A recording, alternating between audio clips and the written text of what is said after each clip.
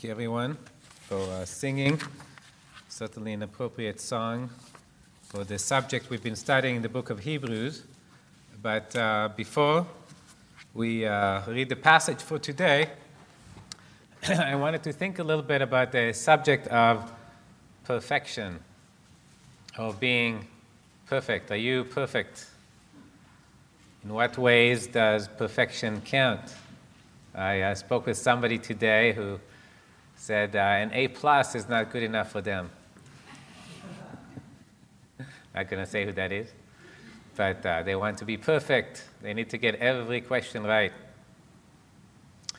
Recently, we've had the Olympics, and there was a gymnast that won the all-around gold, and certainly performed to a very high standard. Interestingly, she didn't get perfect in the sense that we would measure perfection. She still had some deductions, but she excelled over all the others, and so she got the gold medal. And by that account, we might consider her to have been perfect. Another thing in which we sometimes seek for perfection, I went to a jewelry store when I was preparing to propose to my wife, and they say that the diamond is a girl's best friend, and so I had to buy her a diamond engagement ring. And that's where I learned that diamonds also have their levels of perfection. If you go to the next slide, the salesman showed me the diamond under a microscope, and he explained why it's a high-quality diamond. I don't think you'd be able to see anything from where you're sitting, but there's different ratings of how perfect a diamond is based on these inclusions inside of the crystal that when you look under a microscope, you can see. So even diamonds have the levels of perfection. But today we want to think about what is it that God considers to be perfect. What is it that God considers to be perfect? We have a hint of that in Genesis 1:26. He says, "Let us make man in our image according to our likeness." That's what God said when he created man. So God had a certain goal for people when he made them. He wanted them to be like him. He gave us the capacity to be like him by making us according to his image. In Romans 3:23, it says, "For all have sinned and fall short of the glory of God." And there we see the standard by which God measures our perfection. It is by his standard. He wants us to be perfect like he is perfect. Right? That is God's standard of perfection. And as we think about that, we want to consider how can we achieve that perfection. If I would ask an A student, how is it that you get an A? What is it that you have to do? They will explain that they have to study hard. They have to look at their books and prepare. If you were to ask a gymnast, how did they reach that level of performance? They would say they had to work hard at it to reach that level. If I asked a person at the diamond store, how did you find a diamond so perfect? They would explain they had to look through many, many crystals to identify one with that level of perfection. How is it that we become perfect in God's eyes? That's the question we want to answer today. Now, before we read the usual passage, I wanted to give an opportunity for anyone who wanted to recite Hebrews 12, 1 and 2. Those are key verses. Now, to give some credit to you guys, I did receive a call from one of the saints. Joanna called me and told me she was preparing, but she is under the weather today, so she couldn't make it to church, but she wanted me to know that she was preparing, and she would say that the next given opportunity. So Joanna has her excuse. Anybody else wanting to recite Hebrews 10, 1 and 2, 12, 1 and 2? Okay? So as usual, my punishment for you is we'll all say it together. Or rather, you guys will say it together. I've said it enough times. So let's go ahead and read Hebrews 12, 1 and 2.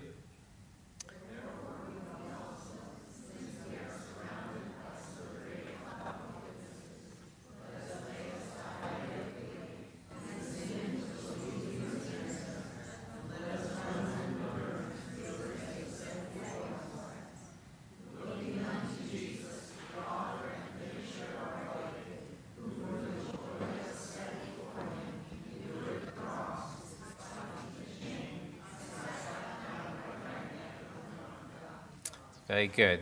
And again, today we'll be looking unto Jesus, right? That's really the key words we have for the book of Hebrews.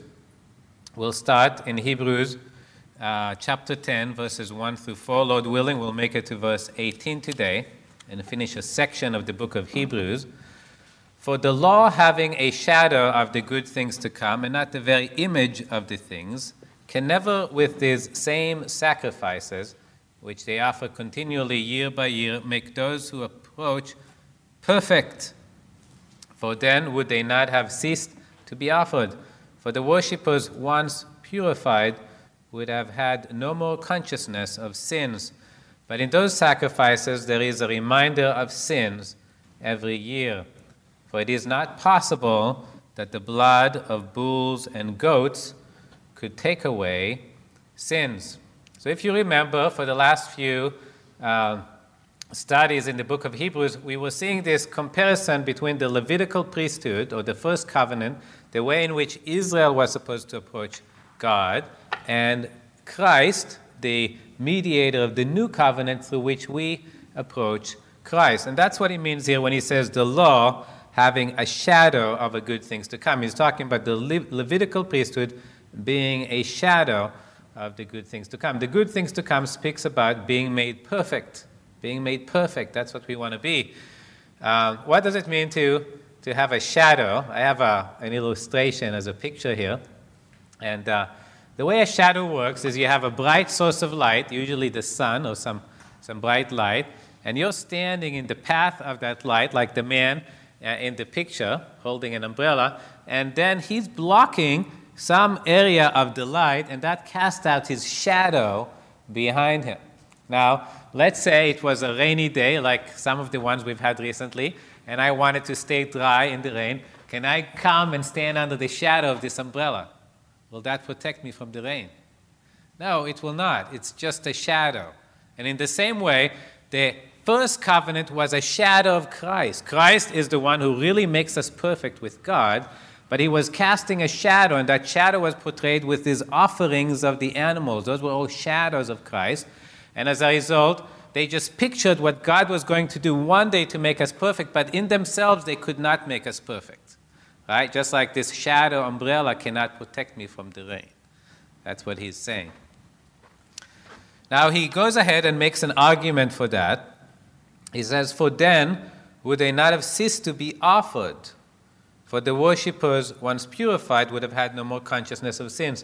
The point he's making there is if God expected and planned and provided that these offerings of the Levitical priesthood will really make men perfect, he wouldn't need those sacrifices to continue to be offered. And yet in the law we find that God projected and told Israel, every year you must do it. In fact, every month and every week and every day, offerings had to be made to God. Why did God have this commandment for these sacrifices to continue? Because he knew they in themselves could not make people perfect. But it says, in these sacrifices, there was a reminder of sins every year. God just wanted to make it very clear to Israel that they needed to be saved. They had a sin problem. Right? That was the purpose for the continuing of these sacrifices. And then finally, he says it very clear here, for it is not possible that the blood of bulls and goats could take away sins. In order for God to remove my sins for me, they have to be paid for. And they are paid by death. But the death of an animal cannot pay for the sins of a man. We are not equal, animals and people. You can't kill an animal and think that the death of the animal has the same value as your death. And therefore, it cannot take away your sins. Right? That's ultimately the crux of the problem in the Levitical priesthood. They were offering animal sacrifices, which could not take away sin.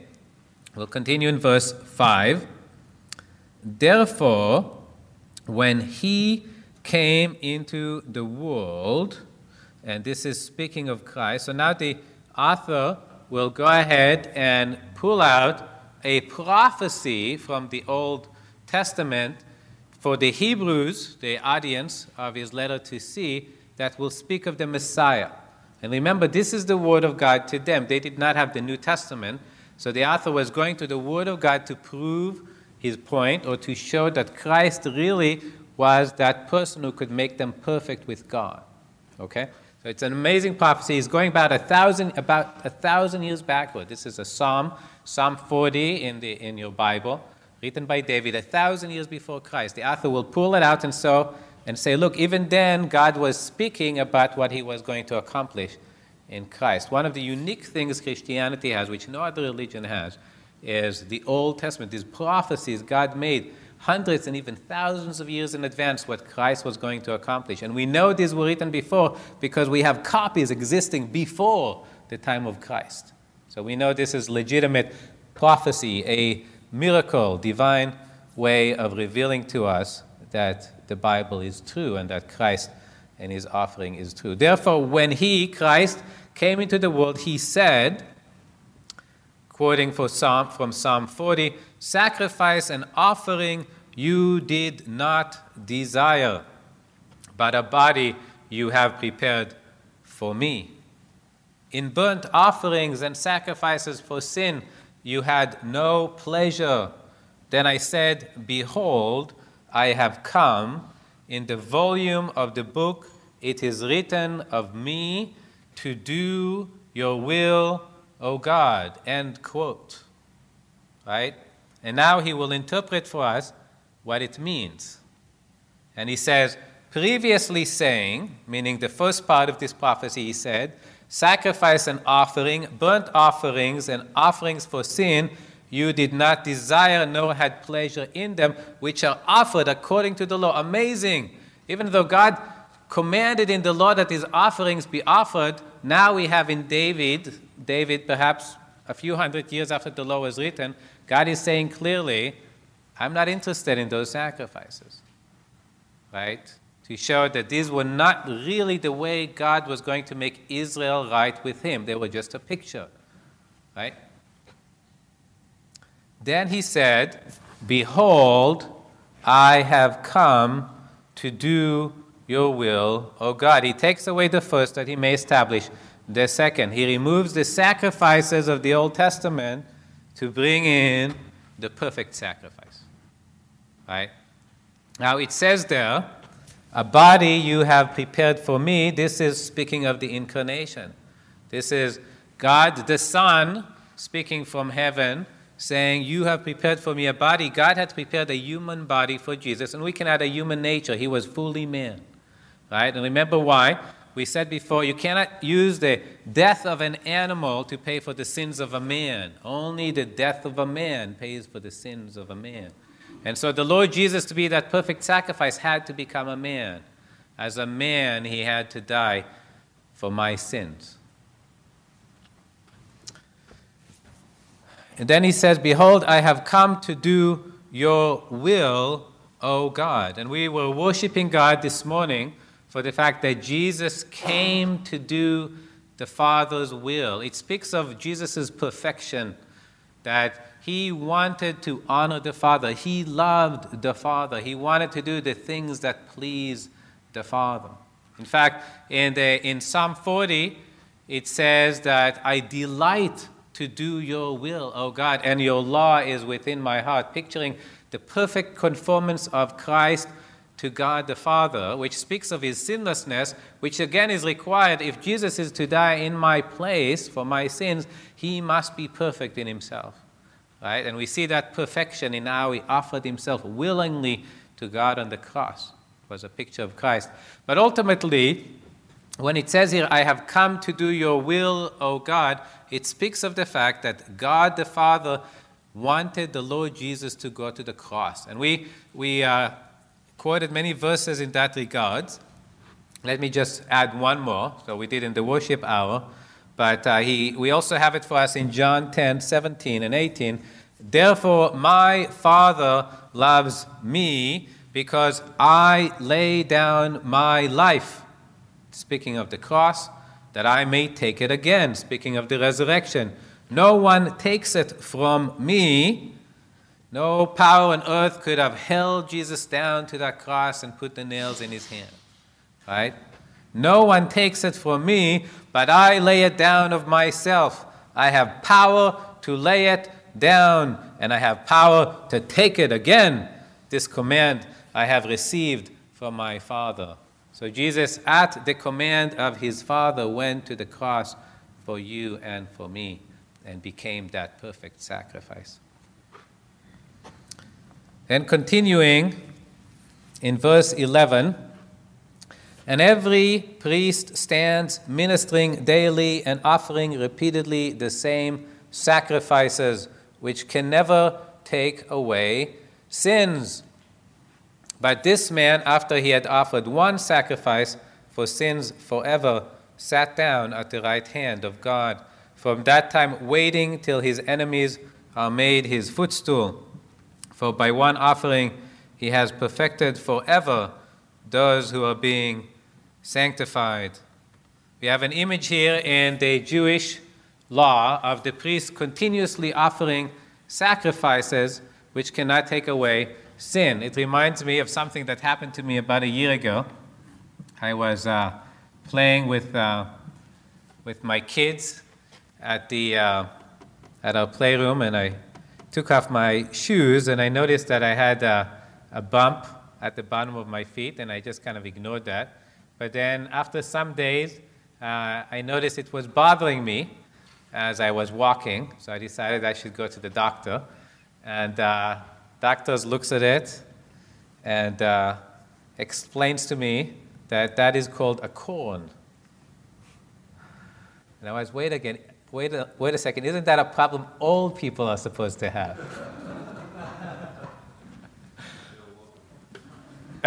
And the doctor affirmed it is a problem that comes with age. And I've graduated to that level. And what happens, as my doctor explains to me, is my foot when it's young, it's kind of nice and fleshy. And as I get old, that flesh kind of goes away. I have less of that, fatty tissue or whatever it is that kind of helps that foot being nice and bouncy. And as a result, my bones in my foot are putting a pressure on my skin, and my skin responds by creating something like a callus, basically some sort of a hard material that maybe is designed in some way to protect the bones. But as a result, I was feeling pain every time I was stepping on it, which I didn't find to be a good deal. But the doctor assured me there is something I can do. I can shave it off. So he literally took a razor blade and kind of shaved off the corn, which didn't hurt. And as a result, when I stepped on my foot, it didn't hurt anymore. Right? It felt good. The doctor explained to me, too, that the corn will grow again. And I'm welcome to come back and receive his services again when such a time comes. And in a sense, that's the picture we have here in the Levitical priesthood. The doctor could not take away my corn. He could just kind of make it more endurable, right? And it had to be these repetitive services that he would give me. In the same way, the Levitical priesthood could not take away the sin problem. It couldn't make me perfect. It could make me feel a little bit better about my sin. Every time I sin, I can come, and they can offer the sacrifice, and they can assure me I'm now right with God, and I can go home. But you know what? I'll go home, and after a few days, or maybe more, maybe less, I will once again sin, and I have to go back to them, and once again they have to do the offering. And that shows the problem. They couldn't really solve the problem. Just like my doctor couldn't really solve my problem. But it said, this man, after he had offered one sacrifice for sins forever, sat down. He was done with his work. Right? Which shows that his work was effective.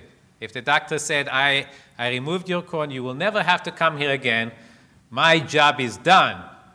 Right? that would be the equivalent. It's just that my doctor couldn't do that. But Jesus said, I have taken away your sin forever, you are good. Don't have to worry about it. And that's why he continues on saying, for by one offering he has perfected forever those who are being sanctified. And now I want to stop and think about that a little bit. Actually, let me go ahead and add one thought that I thought would be significant. Maybe it's not an issue we struggle with here, but sometimes I feel like I keep beating on these old subjects, right? We don't have the Levitical priesthood. We don't have to, why is this applicable for us? Well, I would say this. Although we don't have the Levitical priesthood, we have a lot of programs for what we call self-improvement, right? People have a natural sense of inadequacy, which is right, because we are not what God created us to be. God created us to be perfect. If you want to, you can show the picture. This is the time. Right, you see these signs. And so we have all these programs being offered to us to try to make us feel better about ourselves. Right? Because I don't feel adequate. I don't feel I've arrived. I don't think I'm the way I ought to be. We have these different programs being offered. Now, what's wrong with these programs? Well, what's wrong with them is that they don't work. Right? None of them can really make us perfect. How do you know that? Because every year they come up with new ones. Right? I mean, if they would stumble across one that really made people perfect, they would stop. That's it. This proven to work. We'll just keep giving the same one, and you take it once and you're done. But the same people, again and again, take different programs that are being offered every year. Why? Because they sense the need. They sense their inadequacy. And yet, the only one who offered an eternal solution is Christ. How do we know that? 2,000 years ago, he died on the cross. And Christianity hasn't come up with anything new. Right? We still look back to the cross 2,000 years ago, and we're saying that is what we are trusting in today to make us right with God, to make us perfect. Nothing new.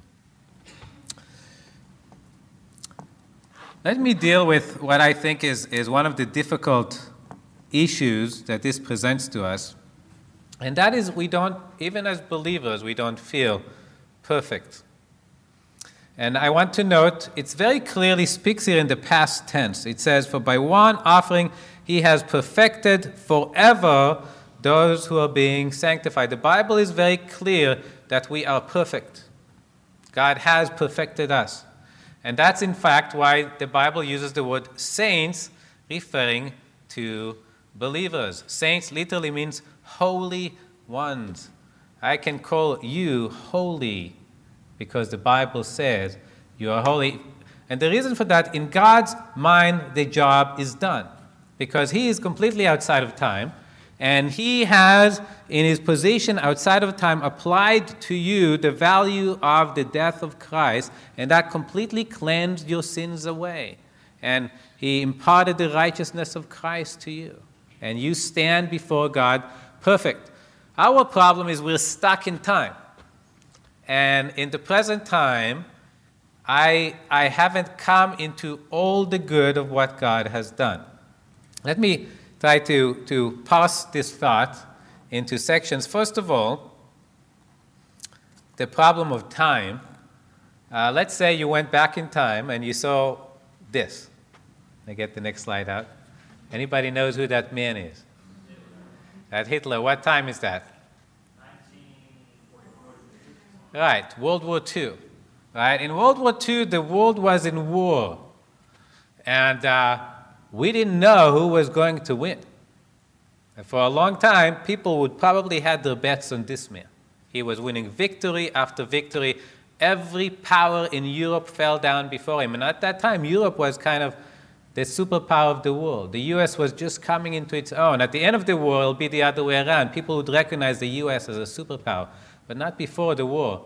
So it seemed this man was invincible. And if you lived at that time, right, you would be very concerned about what was going to happen. In fact, I understand there's like a TV show about what if, right, Germany and Japan would have won, as at the time thought as a possible scenario, what the world would be like.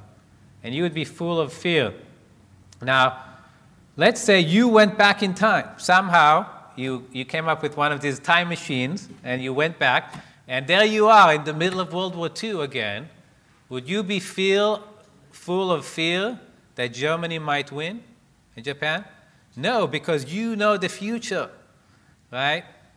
And in the same way, we today are in this life struggling with sin. We'll talk about that. And, we might wonder, am I going to be perfect? Is this really going to happen? Right? Well, God from outside of time tells you it is. You are perfect in Christ. Outside of time, if you were to somehow, come back from heaven, and for sure you won't, but you made it all the way to heaven, you're in your perfection, and somehow a time machine zaps you back into earth, into this time when you're struggling with sin, you'd be, I know the future. I am perfect before God, right? And I will be with heaven, and I'll enjoy my perfection, God's perfection, for all of eternity. But at this time, you're struggling. In the same way, if you were zapped back to the time of World War II, you would be struggling with World War II. It's a bad time, but you'd have no uncertainty about the outcome of the war. I feel I stepped a little bit ahead of myself. Why is it that I say that we're struggling with imperfection?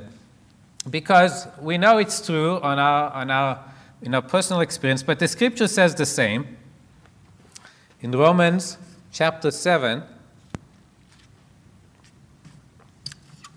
Paul says, I find then a law that evil is present with me, the one who wills to do good.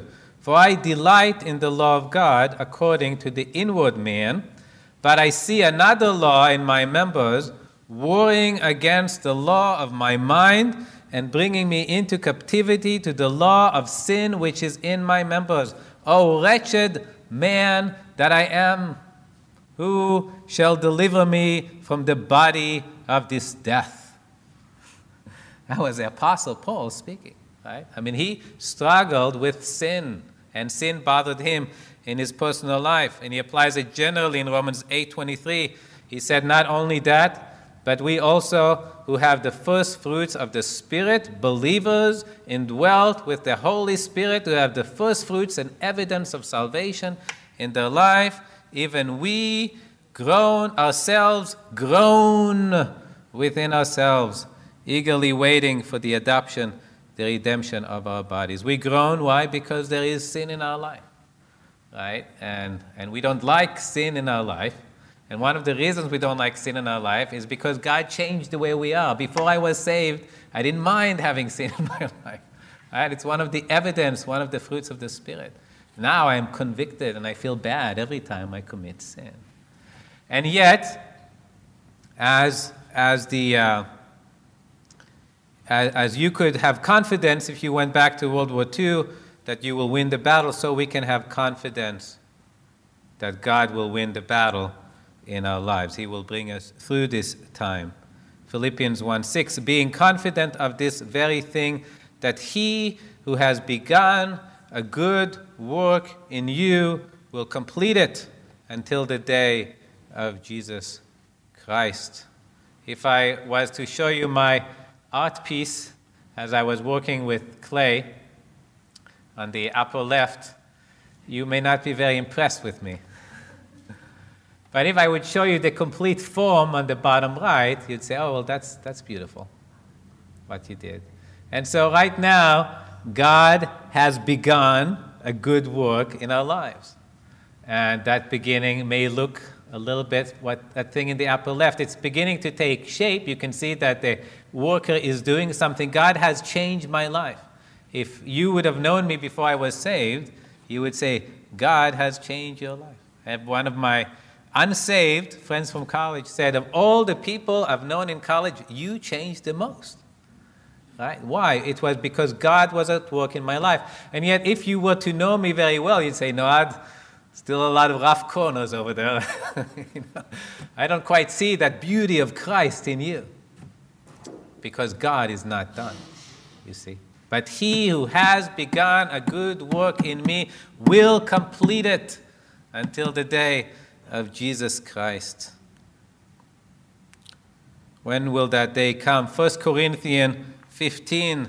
Now this I say, brethren, that flesh and blood, this stuff, cannot inherit the kingdom of God, nor does corruption inherit incorruption. You know what that means? This is not good enough for heaven. Right? We're talking about my flesh here. Behold, I tell you a mystery. We shall not all sleep, meaning die, but we shall all be changed. This body will not last. In a moment, in the twinkling of an eye, at the last trumpet. The last trumpet, that is when the Lord Jesus is coming back. For the trumpet will sound, and the dead will be raised incorruptible, and we shall be changed. For this corruptible must put on incorruption, and this mortal must put on immortality. So when this corruptible has put on incorruption, and this mortal has put on immortality, then shall be brought to pass the saying that is written, death is swallowed up in victory. O death, where is your sting? O Hades, where is your victory? And that really speaks about our victory over death, right? Given to us through Christ. C.S. Lewis had a way with words, and he said, if you were to see me 1 second after I died, you would have a strong urge to worship me. Now, you don't worship me. You should never worship me. Only worship God. But with our glorified bodies, right, we will be so much greater than we are now that a person could feel, wow. Right? But that's a change that God has yet to make. And that is why, brothers and sisters, saints, holy ones, you might not feel holy right now, because that change has not yet happened. But the Bible says that by one offering he has perfected forever those who are being sanctified. So the work is done, right? We don't want to doubt what God has done and accomplished in us, even as we may be struggling with sin right now. It's okay. Not that we shouldn't seek victory. We should seek victory over sin, but it should not question what Christ has accomplished for us. Finally, we have Hebrews 10, 15 through 18, finishing the passage for today.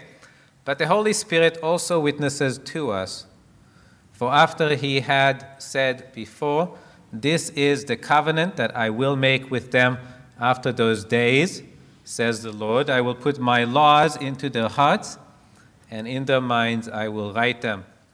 Then he adds, their sins and their lawless deeds I will remember no more. Now, where there is remission of these, there is no longer an offering for sin. Here the author, I think, sensing again the danger of unbelief in his audience.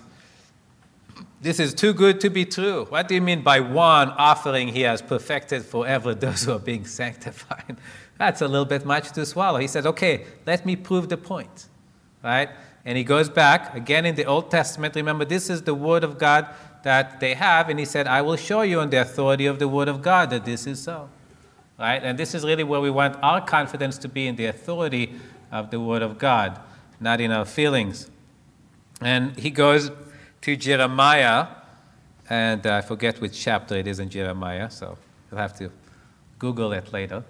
But in Jeremiah, it says, this is the covenant that I will make with them after those days. And this is speaking again of the new covenant, right? Actually, the same verses are quoted for us in chapter 8. He says, I will put my laws into their hearts, and in their minds I will write them. Speak of how God is going to change us from the inside out. But then he adds, their sins and their lawless deeds I will remember no more. How does that help us? Well, If we're getting to the point where God is not remembering sin anymore, will there still be sacrifices and offerings for sins? No, incompatible. So it means the sacrifices must end, which means what? The offering of Christ must be good forever. Right? Otherwise, God wouldn't say, I'm not going to be thinking or remembering sin anymore. He had to put sin away once and for all in order for that to be fulfilled. Right? So again, he proves it by the authority of the Word of God that Christ's death for us, his single death, satisfies God's requirement for sin forever. No more is needed. That's the point.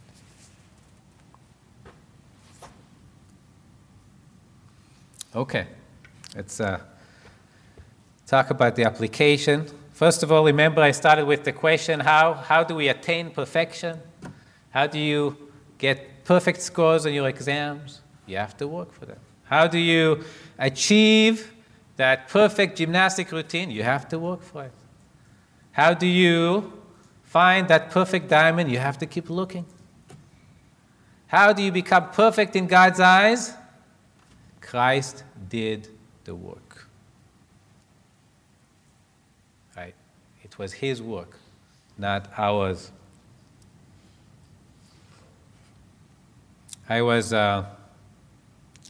looking for a picture. Sometimes I find a picture of my kids that's just perfect. This time I didn't quite find the picture with my kids that was quite perfect, so I cheated. I think I must be a mouse because I just got caught by a mouse trap. I'll put it back down here. Gotta watch where you put your foot. All right, I think I'm gonna leave it here for now. We'll catch the next preacher.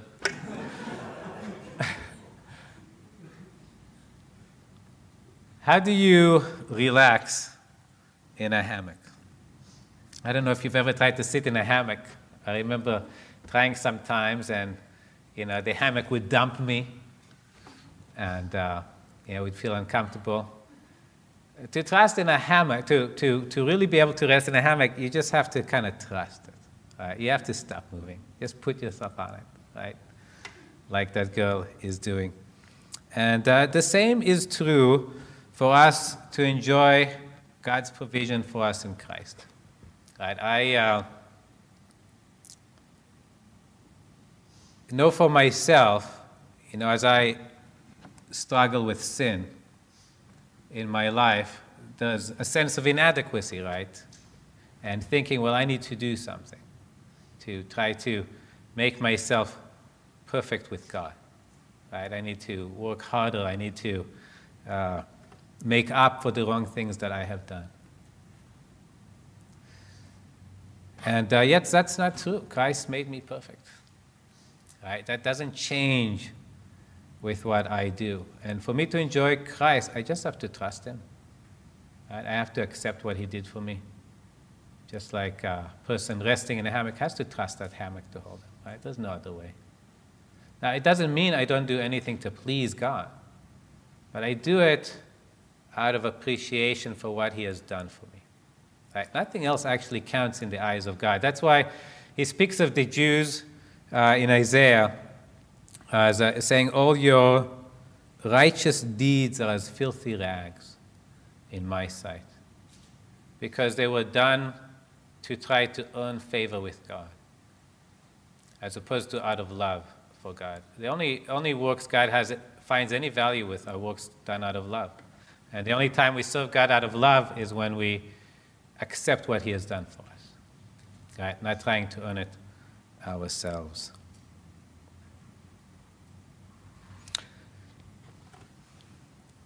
Finally, if you have not yet trusted in Christ as your Savior, let me invite you to accept what Christ has done for you and to experience the changes in your life that Christ alone can bring, and let that be the evidence for you of what it is that Christ has done for you. Test him out. Try him. Come to him. Say, Lord Jesus, I put my faith in you. I want you to save me from my sins. And then see what Christ will do for you. Let's pray. Lord Jesus, we thank you for the completeness of your work on our behalf on the cross. And we We ask you to give us victory in our daily lives as we do struggle with sin, but help us trust in you completely and enjoy the wonderful salvation and rest and peace that you alone can bring into our hearts. We pray for anybody here who might not know you, Lord, that you will touch their hearts, draw them to yourself, help them put their trust in Christ and experience your salvation. For we ask it in Jesus' name. Amen.